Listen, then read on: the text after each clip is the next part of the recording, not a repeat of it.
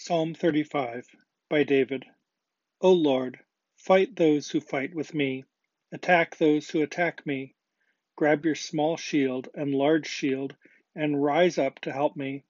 Use your spear and lance against those who chase me. Assure me with these words, I am your deliverer. May those who seek my life be embarrassed and humiliated. May those who plan to harm me be turned back and ashamed. May they be like wind-driven chaff as the Lord's angel attacks them. May their path be dark and slippery as the Lord's angel chases them.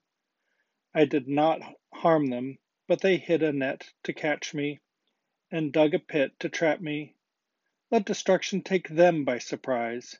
Let the net they hid catch them. Let them fall into destruction. Then I will rejoice in the Lord and be happy because of his deliverance. With all my strength I will say, O Lord, who can compare to you? You rescue the oppressed from those who seek to overpower them, the oppressed and needy from those who try to rob them. Violent men perjure themselves and falsely accuse me. They repay me evil for the good I have done. I am overwhelmed with sorrow. When they were sick, I wore sackcloth and refrained from eating food. If I am lying, may my prayers go unanswered. I mourned for them as I would for a friend or a brother. I bowed down in sorrow as if I were mourning for my mother. But when I stumbled, they rejoiced and gathered together. They gathered together to ambush me. They tore at me without stopping to rest. When I tripped, they taunted relentlessly. They tried to bite me. Oh Lord, how long are you going to just stand there and watch this? Rescue me from their destructive attacks. Guard my life from the young lions. Then I will give you thanks in the great assembly. I will praise you before a large crowd of people. Do not let those who are my enemies for no reason gloat over me. Do not let those who hate me without cause carry out their wicked schemes, for they do not try to make peace with others, but plan ways to deceive those who are unsuspecting. They are ready to devour me. They say, Ha ha! We've got you! But you take notice, Lord. O Lord, do not remain far away from me. Rouse yourself. Wake up and vindicate me. My God and my Lord, defend my just cause. Vindicate me by your justice, O Lord my God.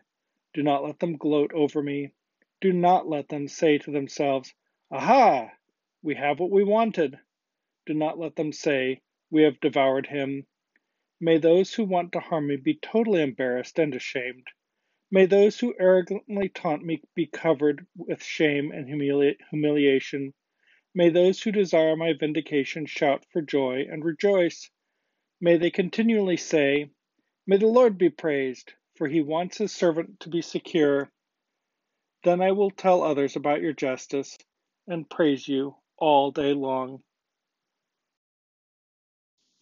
This time I'm reading from the Net Bible.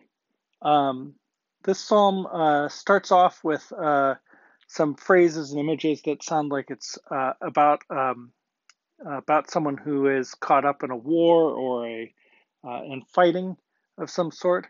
But as it goes along, it sounds like actually it's more of a legal matter that they're trapped in. People are lying about them and bringing false accusations. And so it seems like the imagery at the start is more metaphorical. It's not really about a battle, but it's metaphorically, a legal battle, perhaps. Um, the story has quite a bit of twists and turns. Actually, there's sort of a narrative quality to it, and it seems to end with the Lord vindicating the psalmist, and he can come to the temple to give thanksgiving, and he has friends surrounding him who are able to be thankful for him as well.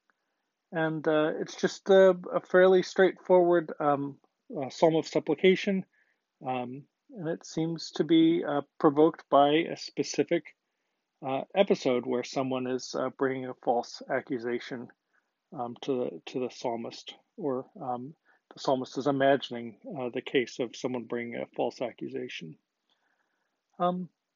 So that's about all I have to say about that, and I'll talk to you tomorrow.